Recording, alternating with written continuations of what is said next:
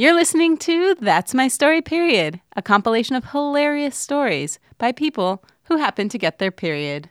Hosted by me, Steph Garcia.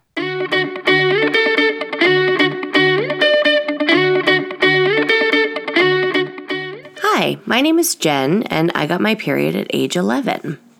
So my story today takes place at a hospital. When I was 19 years old, I had breast reduction surgery. I had huge boobs, and my mom, a school teacher, decided that I was going to be taken off her insurance at some point. I don't know if this was true or just a rumor she had heard in the teacher's lounge, but she wanted me to have this breast reduction surgery before I got taken off of her insurance. So I was 19 years old, and we were traveling around to different doctors in our local area trying to find somebody who could, who we liked, who had good bedside manner and that type of thing. And spoiler, there's not good bedside manner in the breast reduction doctor department in 1999. They were not doing that then. I don't really remember all the people we met, but I remember one guy in particular. They would always take you to their office afterwards, which already sounds bad. But they would talk to you, here's the process, blah, blah, blah. And this was after, of course, they had handled your body. And so I remember this one guy in particular had a office that was just filled with books, like a nutty professor filled with books. And it immediately you walked in and it was like, oh no, this man cannot be doing anything hygienic to me with anesthesia. So it was difficult to find a doctor, but we ultimately did. And the guy we went with was head of plastic surgery at wherever, and he was fine. It was no big deal. He was not that nice, but I guess he didn't need to be. He was just who he was. I think his first name was Anthony. I don't even really remember his name, but I do remember that his name was Anthony. And when you have the surgery, they have to draw on you, right? So if you've ever had plastic surgery, you sit down beforehand and they draw all over whatever they're going to do. And, you hear those stories of them circling this limb or, don't remove this appendix. But breast reduction, same thing. They draw all over you. And so they're handling your boobs and they do dashes. I don't know if that's the perforated portion or what they do, but they do dashes and lines and dots, and so he drew all over me, and that was a weird sort of soothing part of it. And then I had the surgery, which was fine. It was excruciatingly painful. So I don't know why I said it was fine, because it was awful. And I remember the night before, this was early internet days. It was in 1999, as I mentioned. And I remember the night before I had been up on the internet, looking at whatever rudimentary website would have been up explaining the details of this particular surgery. And I remember reading, somebody said that it was going to be 2 hot irons pressed on your torso. And I couldn't imagine what that meant, but it did feel like that. It did, if you can imagine that, which you can't. It just feels like your body is cut open. Can I say fuck? It feels like your body is fucking cut open. So anyway, I had the surgery and I woke up, and I was in a daze in the hospital for, the next 24 hours they keep you in there. It's major surgery. They told me they had removed 8 pounds of breast tissue, which is unbelievable to me. And I remember in the post-surgery, hours, everything was really hazy. I was on morphine. I was on a morphine drip that you can administer to yourself. So you press a button and it lets you give yourself morphine, which is the greatest, best possible thing. It's like a mouse with a cookie lever. And I remember they had to keep changing the the place where the drug would go in, the IV drip. I don't know why. I guess maybe your vein gets tired. I don't know. I just made that up. But she had to come in the middle of the night and move the IV from one vein to another, and they were putting it in my hand for some reason.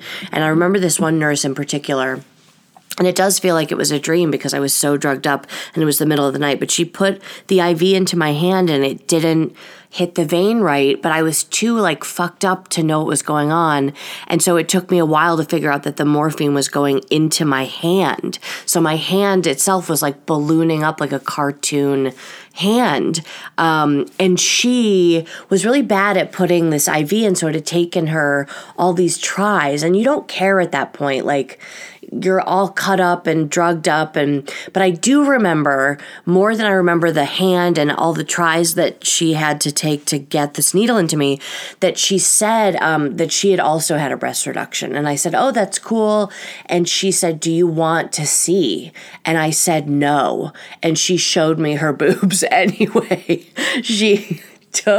I told this story the other night at a dinner party. I haven't said it out loud in a long time. And the whole room went, oh, which makes me realize maybe I was sexually assaulted by this woman in the middle of the night. But she just couldn't wait. She was really proud of her like small, petite, sweet little, A-cup bra boobs that she had gotten from the doctor. And she really wanted to show me. So she did. And I remember they looked great. And so the whole experience was a unique experience. I did a lot of hallucinating in the hospital. I had friends come to visit me. And I eventually got to go home and healed some more at home. And then I was living in New York at the time. So I was home for the summer to have the surgery home in the Midwest. So I went back to New York after the several weeks that I was allowed to go back. And I was still doing the treatments on my body, doing different, cleaning out my surgery areas, cleaning out the scars and the sutures and replacing the gauze and all that kind of stuff. And I noticed one day that I had this really bad itch in one of the spots that was being replaced with gauze. And so I was no longer with my mom. I was in New York by myself, like trying to have school start again. The fall was coming. And so I remember getting a mirror and looking in the mirror and seeing that this wound had opened up along the scarring, along the like suture area. And then I noticed that more and more of these wounds had opened up. And so I was flipping out, completely panicked. The whole surgery area, the entire like spot that he had sewed back up, all the incision line had these wounds basically opening up all over them. And so I called the doctor in a panic, but I was thousands of miles away. And he said to go to a doctor in New York. So I did. And that guy basically was like, there's nothing we can do. I don't know why this is happening. Maybe you have some kind of healing disorder. Maybe he didn't put the disposable stitches. Maybe he didn't bury them deeply enough, which is like such a terrible thought. And I remember you could pull on one part of the suture because, they dissolve, but it takes a while. And then you could see it moving in another part of my body where in between there was skin, and you shouldn't be able to see one thing moving in another area. So it was very, very disturbing. And they basically said they're going to have to heal. The scarring will be terrible. There's nothing we can do. This is all that there is to it. So, spoiler, I have to have another surgery because they think that's what will alleviate scarring from the first surgery. So now I'm going back in for the second surgery, which is like, in retrospect, what an insane, dumb thing to do. I went to the same doctor, same everything. I was eating the same foods. I was living the same lifestyle. And I went back to this guy, and of course, the exact same thing happened again. And I didn't have the guts to say to him, what are you doing differently? And I just knew I had this gut sensation like that he's just going to go about this. And he was supposed to be like head of plastic surgery at this place. He was supposed to be like this world-renowned doctor. And I think I did finally eke out to him, like, are you doing a different plan? Like, I don't know, like, what's the fucking plan here? And I remember he said, like, he didn't really have another plan.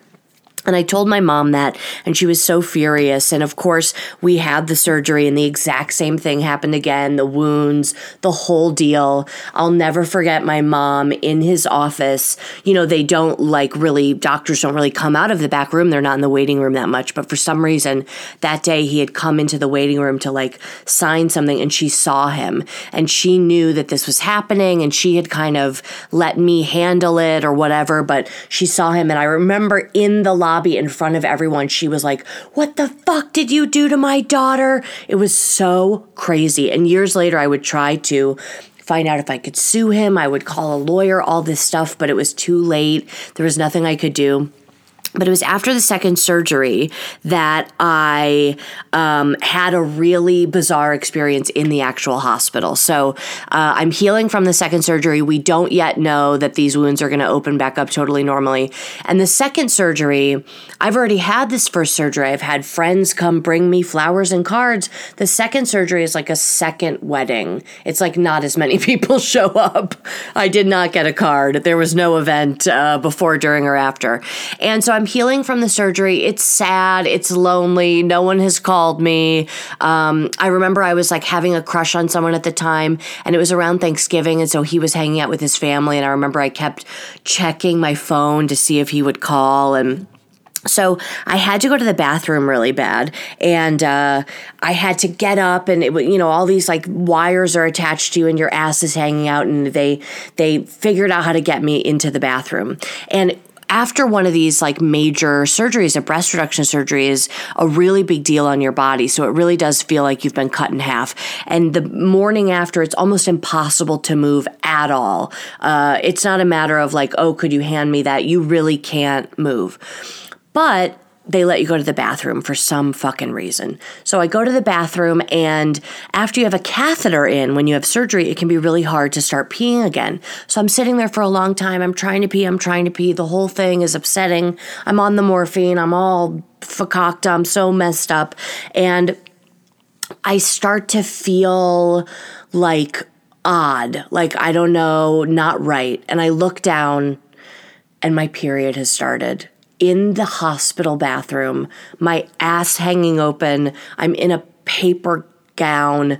And because I have been trying to pee for so long, and they think that if I don't pee soon, they might have to put a catheter back in me, my mom and the nurse are standing in the doorway of the bathroom. It's a company event as I'm peeing, and they're watching me. And I have to like look up with blood on the toilet paper and be like, my period started, which in and of itself at age 20 post-surgery is like an embarrassing thing to utter. It's like you're crossing over from being a little kid who doesn't like to say the word period to their mom to just having to be like, look, bitch, I'm fucking bleeding.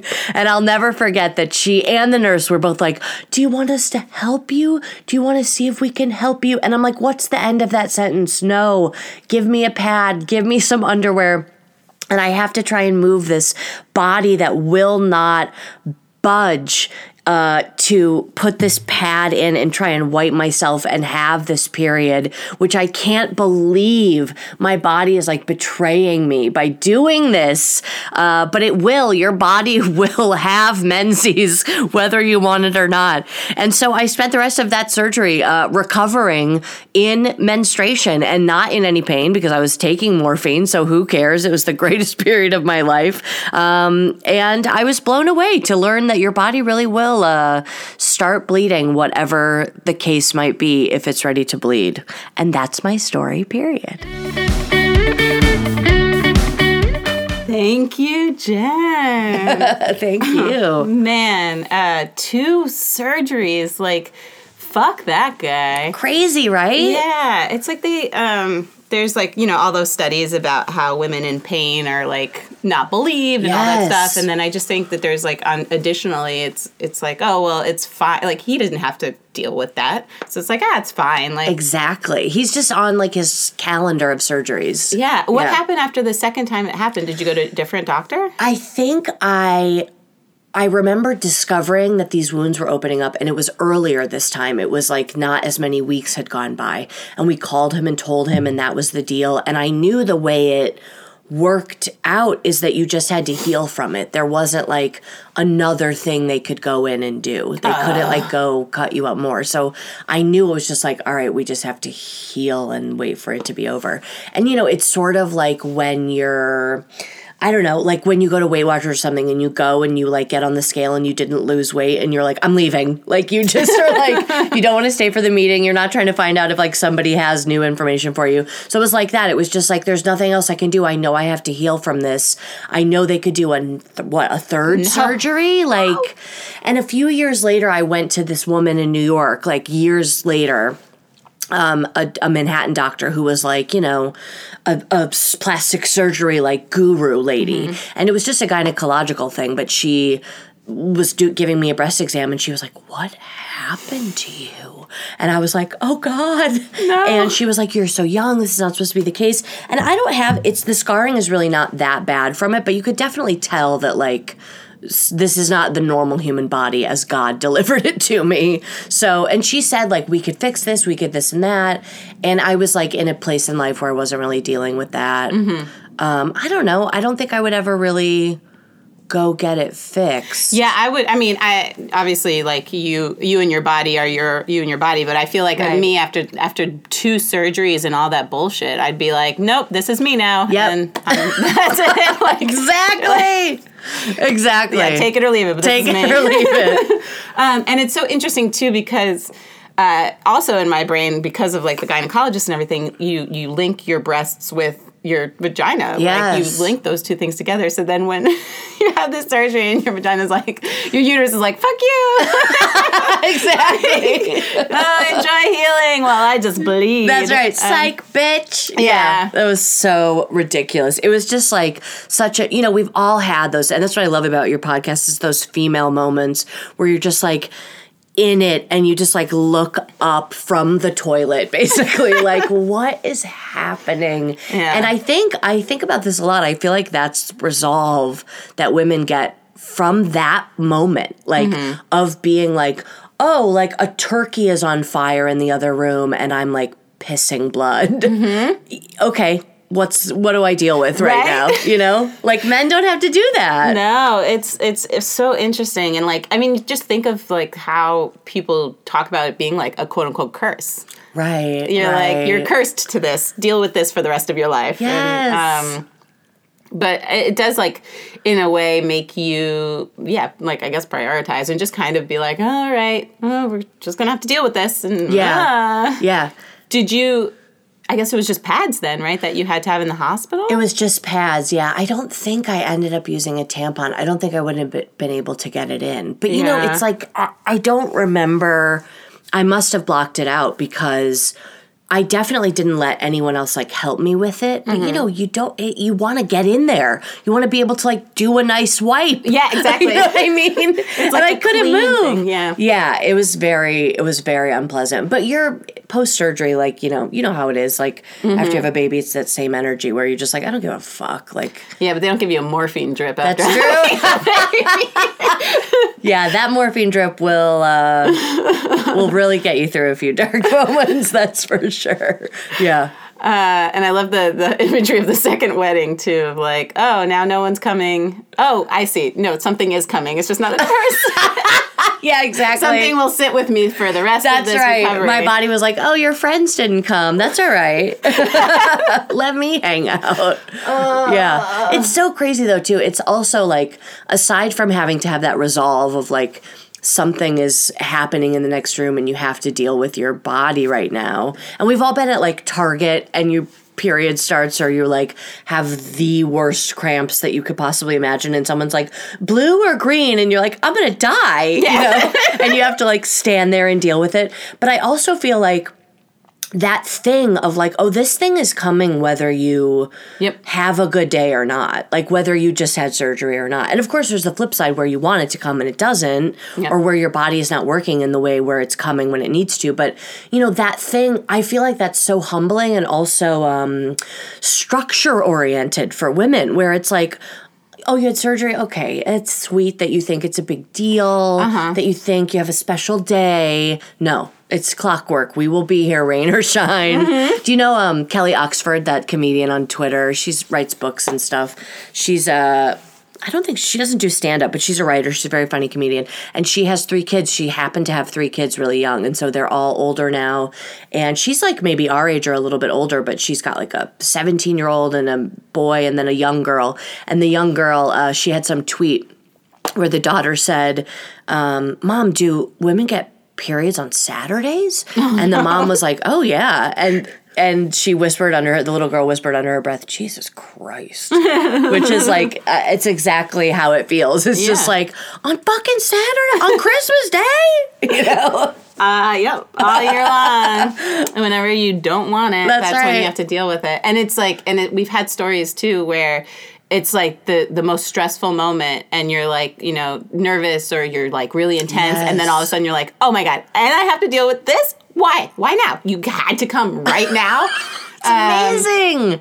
And your body just doesn't care. It doesn't care. It sure fucking doesn't. Isn't that the truth? Yeah. But I mean, at the end of the day, right? Like then it's like, it's also the idea of like, oh, well, this is how my body works. So, okay, like. Right. It's good and bad all one. Yes. Well, that was great. So your menstruation product of choice. Yes. Oh, so we're not saying feminine. No, it's product. the menstruation. It's not feminine. Yeah, it's a menstruation product. Interesting. My menstruation product of choice, I just started in the last year using the Diva Cup. Okay. Which has been a fun party. I hear there's a learning curve. There's a learning curve. I've caused some incidents. I've spilled on, not just in the sink, but on the floor. And that's a real mess. That'll be you'll be sopping that up for a while. Yeah. It's like a murder scene. Yes. But it does make me feel like, you know what, this is what we're dealing with. I don't know. It's like less shameful to me, the Diva Cup almost. Like, I don't, like, it's almost like, oh yeah, this is like coming out of me. I gotta do something with it. I don't know. The collection of the pad makes it feel like we're trying to avoid it almost. Okay. So the Diva Cup, I didn't feel bad when I spilled it. I was like, well, I was holding a cup of liquid. That's going to spill at some point, I think if I dropped a pad, I would feel worse, but who knows? Yeah, but I like that idea of it. And of course, like, it's just better overall with environment. And, yes. Even like now the studies coming out with like even organic tampons, Oh, really? Yeah. Are just not good. Yeah. I mean, who knows? Yeah. So that, thank you from the environment. Yes, thank you from the environment. And then if you have any words of advice that you would like to impart, or if anything like you wish someone had like told you. Interesting. Do I have advice? I wonder. I guess, this is like no one would take this advice, but like you can talk to each other about it. I feel like we never talk to each other about it. I had one best friend when we were kids. We talked to each other about it, but that's it. Like, I don't talk to women about this at all, ever. And it's 2018. We're fucking feminists. We're like painting tits on signs, but this is just not a discussion. Even to say out loud in a group setting, like, oh, I'm having my period, would be an uncomfortable thing. So I think it would be good if we talk more about it. Yeah, and I think too, like, there's always the joke in comedy where it's like, oh, women are going to get together and talk about periods, and I'm like, what's so bad about that? What's so bad? Yeah. Now we know what everyone's going through. Exactly. And also, like, I wish that's what we were doing. Meanwhile, we're just talking about, like, how stressed out we are and how many coffees we had to cancel. No time. Yeah. Oh, yeah, no, it's true. It's like, let's talk about periods more. Yes. Well, thank you so much, Thank you so much. This was great. Yay. I thought I would give you a little drip. Get it? Drip. About what's up with the UK's luxury tax on menstruation products. The current rate is 5% as compared to the 20% on most products.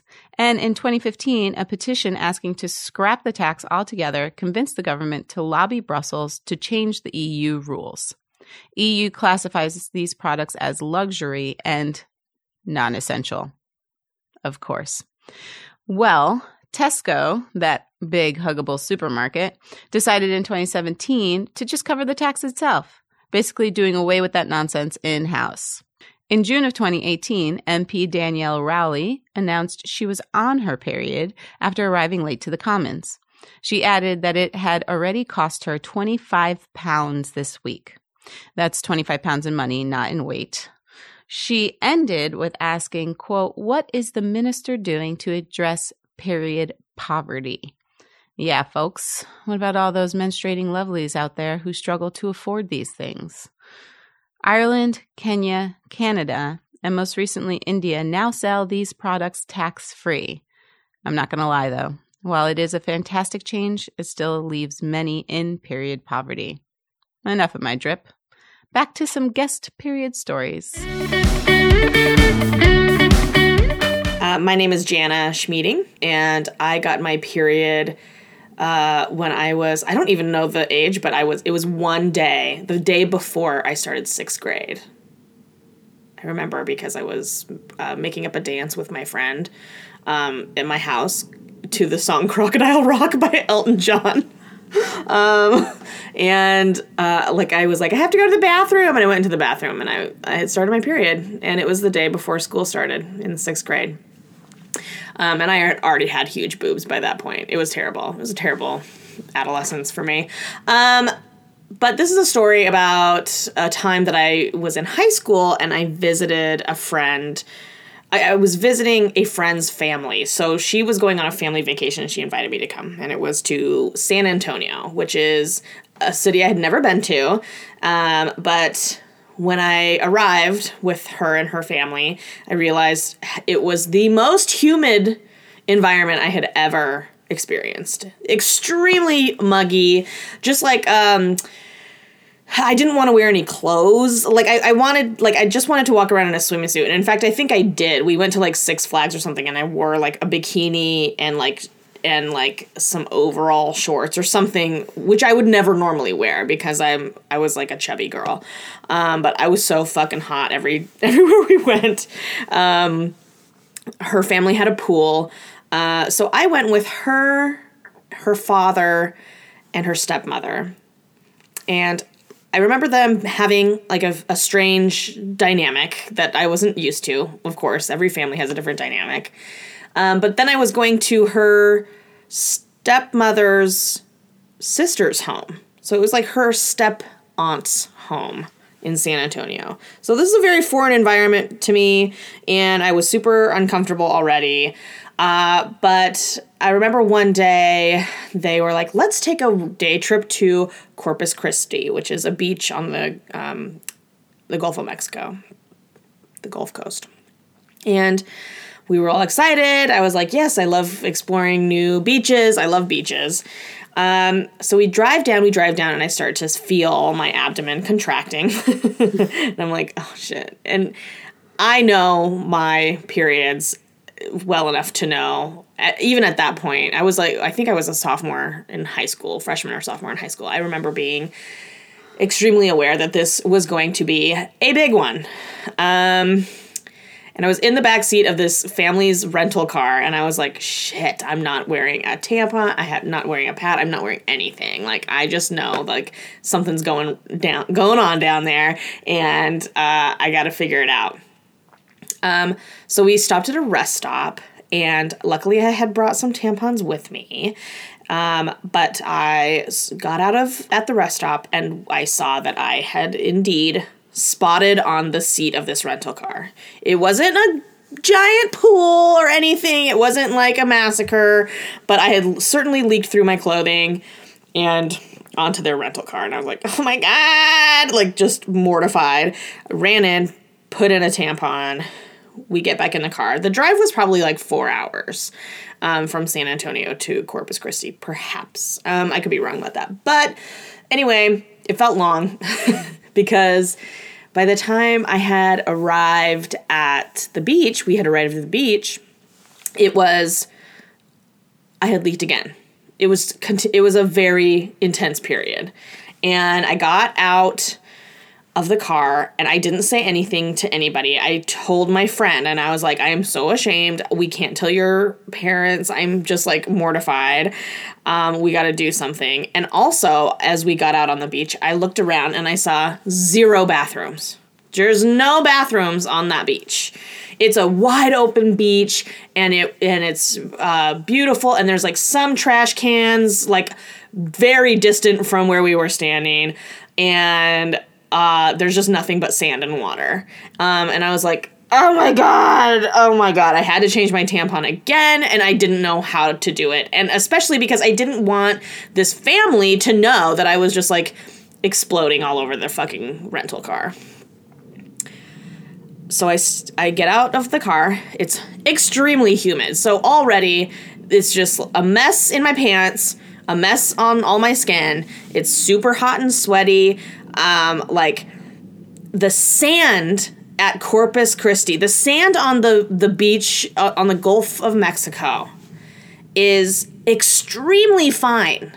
It's finer, and I grew up close to the Oregon coast, and it's like just the finest sand. It's getting in every crevice of my body, you know? It's the kind of sand that, like, it was on us for the next 2-3 days. It was just the finest sand. What did I do? What do I do? So I essentially,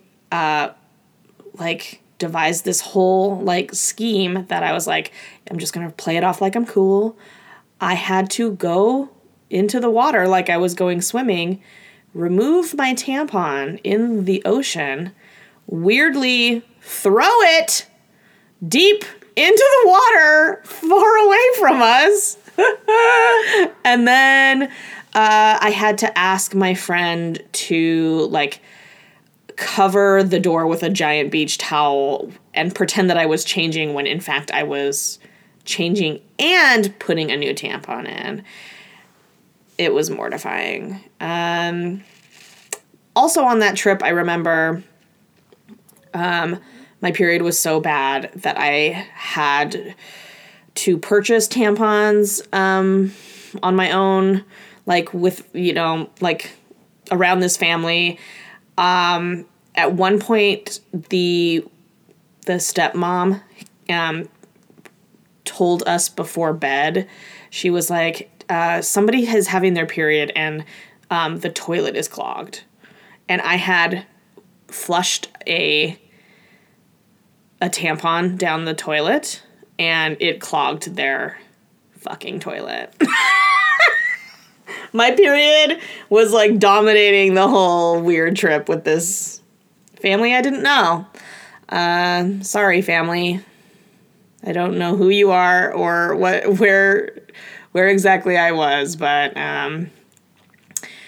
I may have cost her parents money by bleeding in the backseat of a rental car, and I also, like, probably cost them money getting a plumber to dig out my disgusting tampon out of the toilet. And that's my story, period.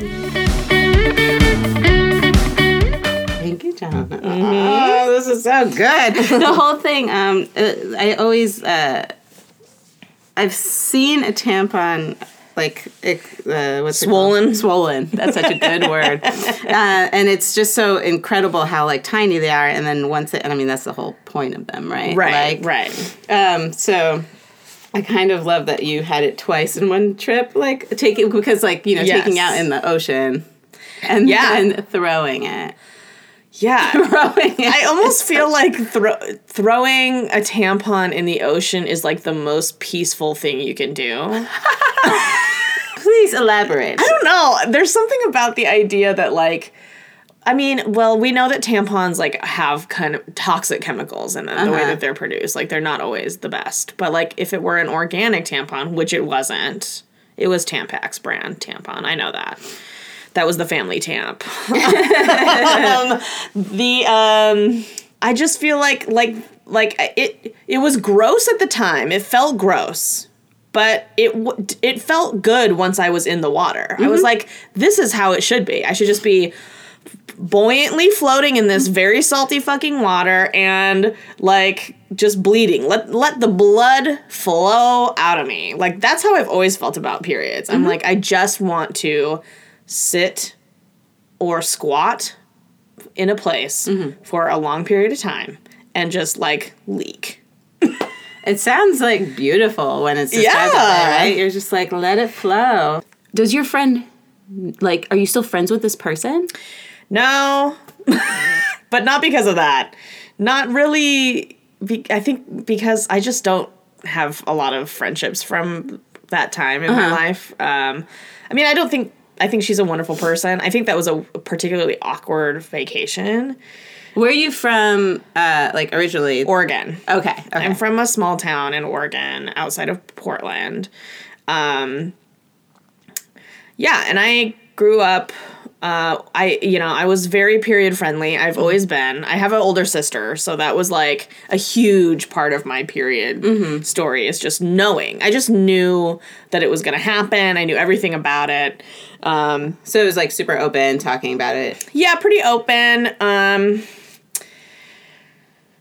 But definitely stigmatized in the same way that other communities. I mean, I'm also a Native, and my family is Lakota Native, and so there's like a different level of stigma or a different type of approach to periods in Native communities. But I grew up in a very white way, so like.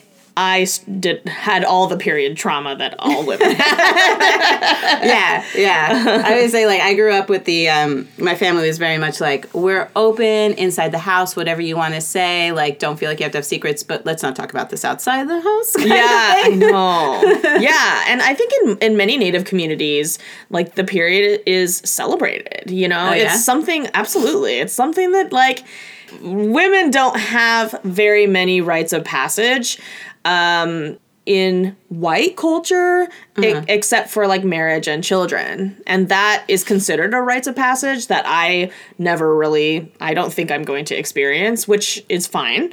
But I'm also like, I mourn the possibility of celebrating womanhood, you know? Or like, I just think we could be dealing with periods so much better, you know? We could be like, yay, this is an exciting part of, you know, your life and you're becoming a woman.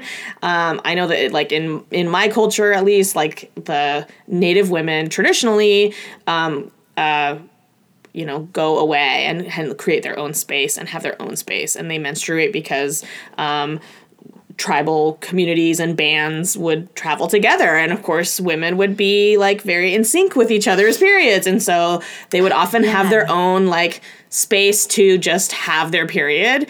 And over time, through like colonization and, you know, kind of this like the white gaze stigmatized that separation during moon time. They would, you know, say like, you know, women are too powerful. They can't be in, you know, it's almost the white gaze would see it as like, get out of here, you witches, like that, you crazy period ladies. But the reality is that, yeah, like I think many traditional cultures like recognize the ability to give birth, the ability to have babies as an extremely powerful thing that and like, you know, the act of menstruation is very tied to water, and like water gives us life, and like that is, and you know, water also supports the baby in the womb, and like there's just like so much. There's this like different paradigm about menstruating that is so much more like communal and friendly and like spiritual that I didn't really get to experience because, you know, I'm also white. Yeah, and it's interesting. I didn't even think about the whole you know, periods becoming in sync with each other, and how like that can really be a beautiful thing too when you're in a community of all the women experiencing it at the same time.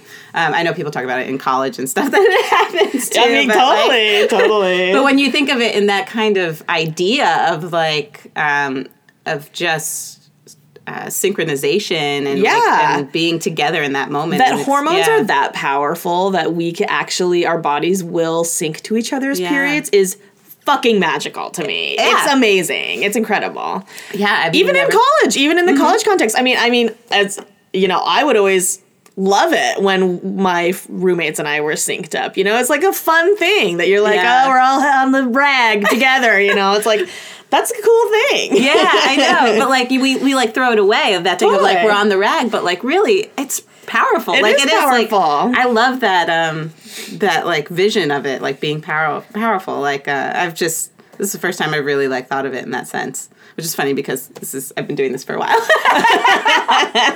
But it is. Yeah, it's super powerful. I mean, it's so powerful that many indigenous communities like separate women from ceremony, you know, that like, you know, that perhaps that kind of power, the power is honored to a degree that the men recognize, like you have this gift, this wisdom, this like magic that like it will disrupt our ceremony if you're around. It's too much. It's too much.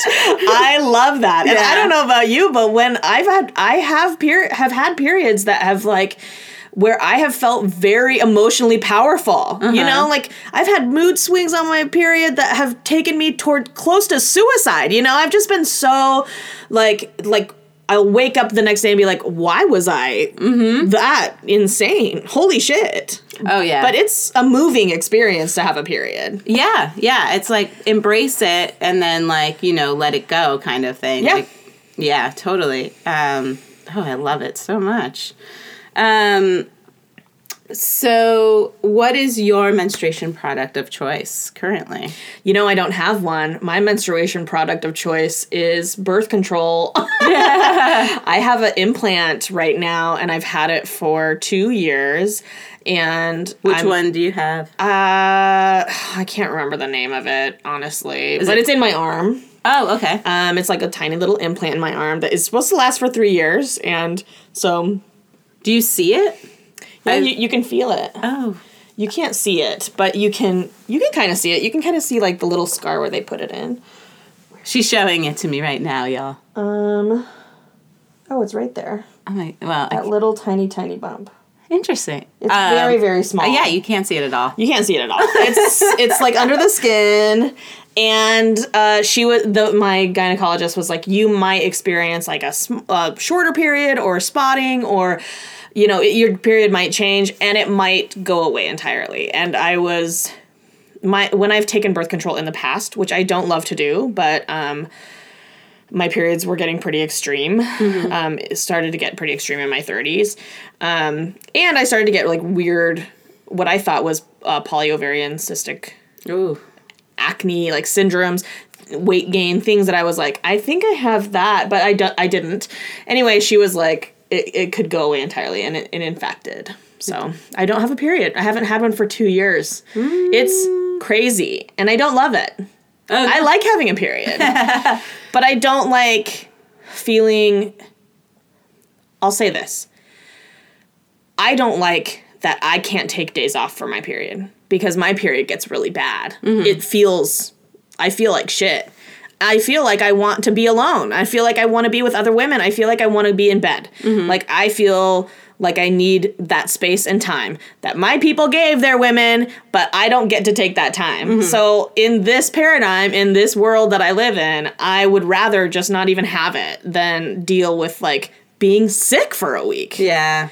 Yeah. Because I get sick. Yeah, and people don't think about it as something that you should take the time to be sick for. No. Yeah. That's not how it's viewed at all. Do you think you'll re-up it? Because you said 3 years, I'm actually, right? I'm about to, you know, leave my job at the end of July, and that means that I have insurance for the next 2 months. So I'm going to go before I leave my job and get another one. Yeah. Yeah, why not? I mean, again. If it works for you, and, you know, that's the nice thing, too, is if you get it when you still have insurance, then you have 3 years and you don't have to, like, worry about birth control. Yeah, and who knows what's on the other side of this unemployment. Fun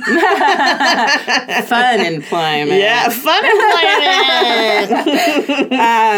All right, cool. And then my final question is, do you have any words of advice or things you wish you had been told when you were first experiencing your period for those going through it now? You know, I feel like I passed this advice on because I got it from a Margaret Cho stand-up special that I watched long ago. And the joke that she told was, men always think that I'm going to talk about periods and that like all women comedians talk about is like periods and menstruation. She's like, and we do not talk about menstruating considering how often it happens, which is so true. And my advice and my feeling about it is like, use the period shit in your comedy. Like, periods are funny and crazy and wild, and they shouldn't be taboo. They happen every month for our entire lives. Like, that's insane that we don't talk about it. So I'm all about talking about periods, sharing crazy stories, dispelling the taboo-ness of menstruating. Because, if we talked about it more, then I bet there would be more than just 3 different products for women, you know? And I think we'd all understand how exactly to figure out what products work better than Maybe we can get that much needed period time off. Yes. In our society. Wouldn't that be amazing? Could you imagine? I would have loved that, like, as like a teenager, especially. Like, oh my God. Yeah. Like, yeah. All right, great. Well, thank you so much. Thanks for having me.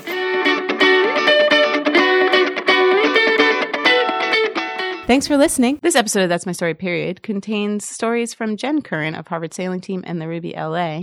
She's online on Twitter at Jen Curran and on Instagram at Miss Jen Curran. And Janice Schmieding, host of the Woman of Size podcast, which you can find online at Woman of Size Pod. That's My Story, Period is edited by Veronica Gruba and hosted by Campfire Media. Subscribe on Apple Podcasts or wherever you get your podcasts. And if you want to get in touch with the show, email periodpodcaststories@gmail.com.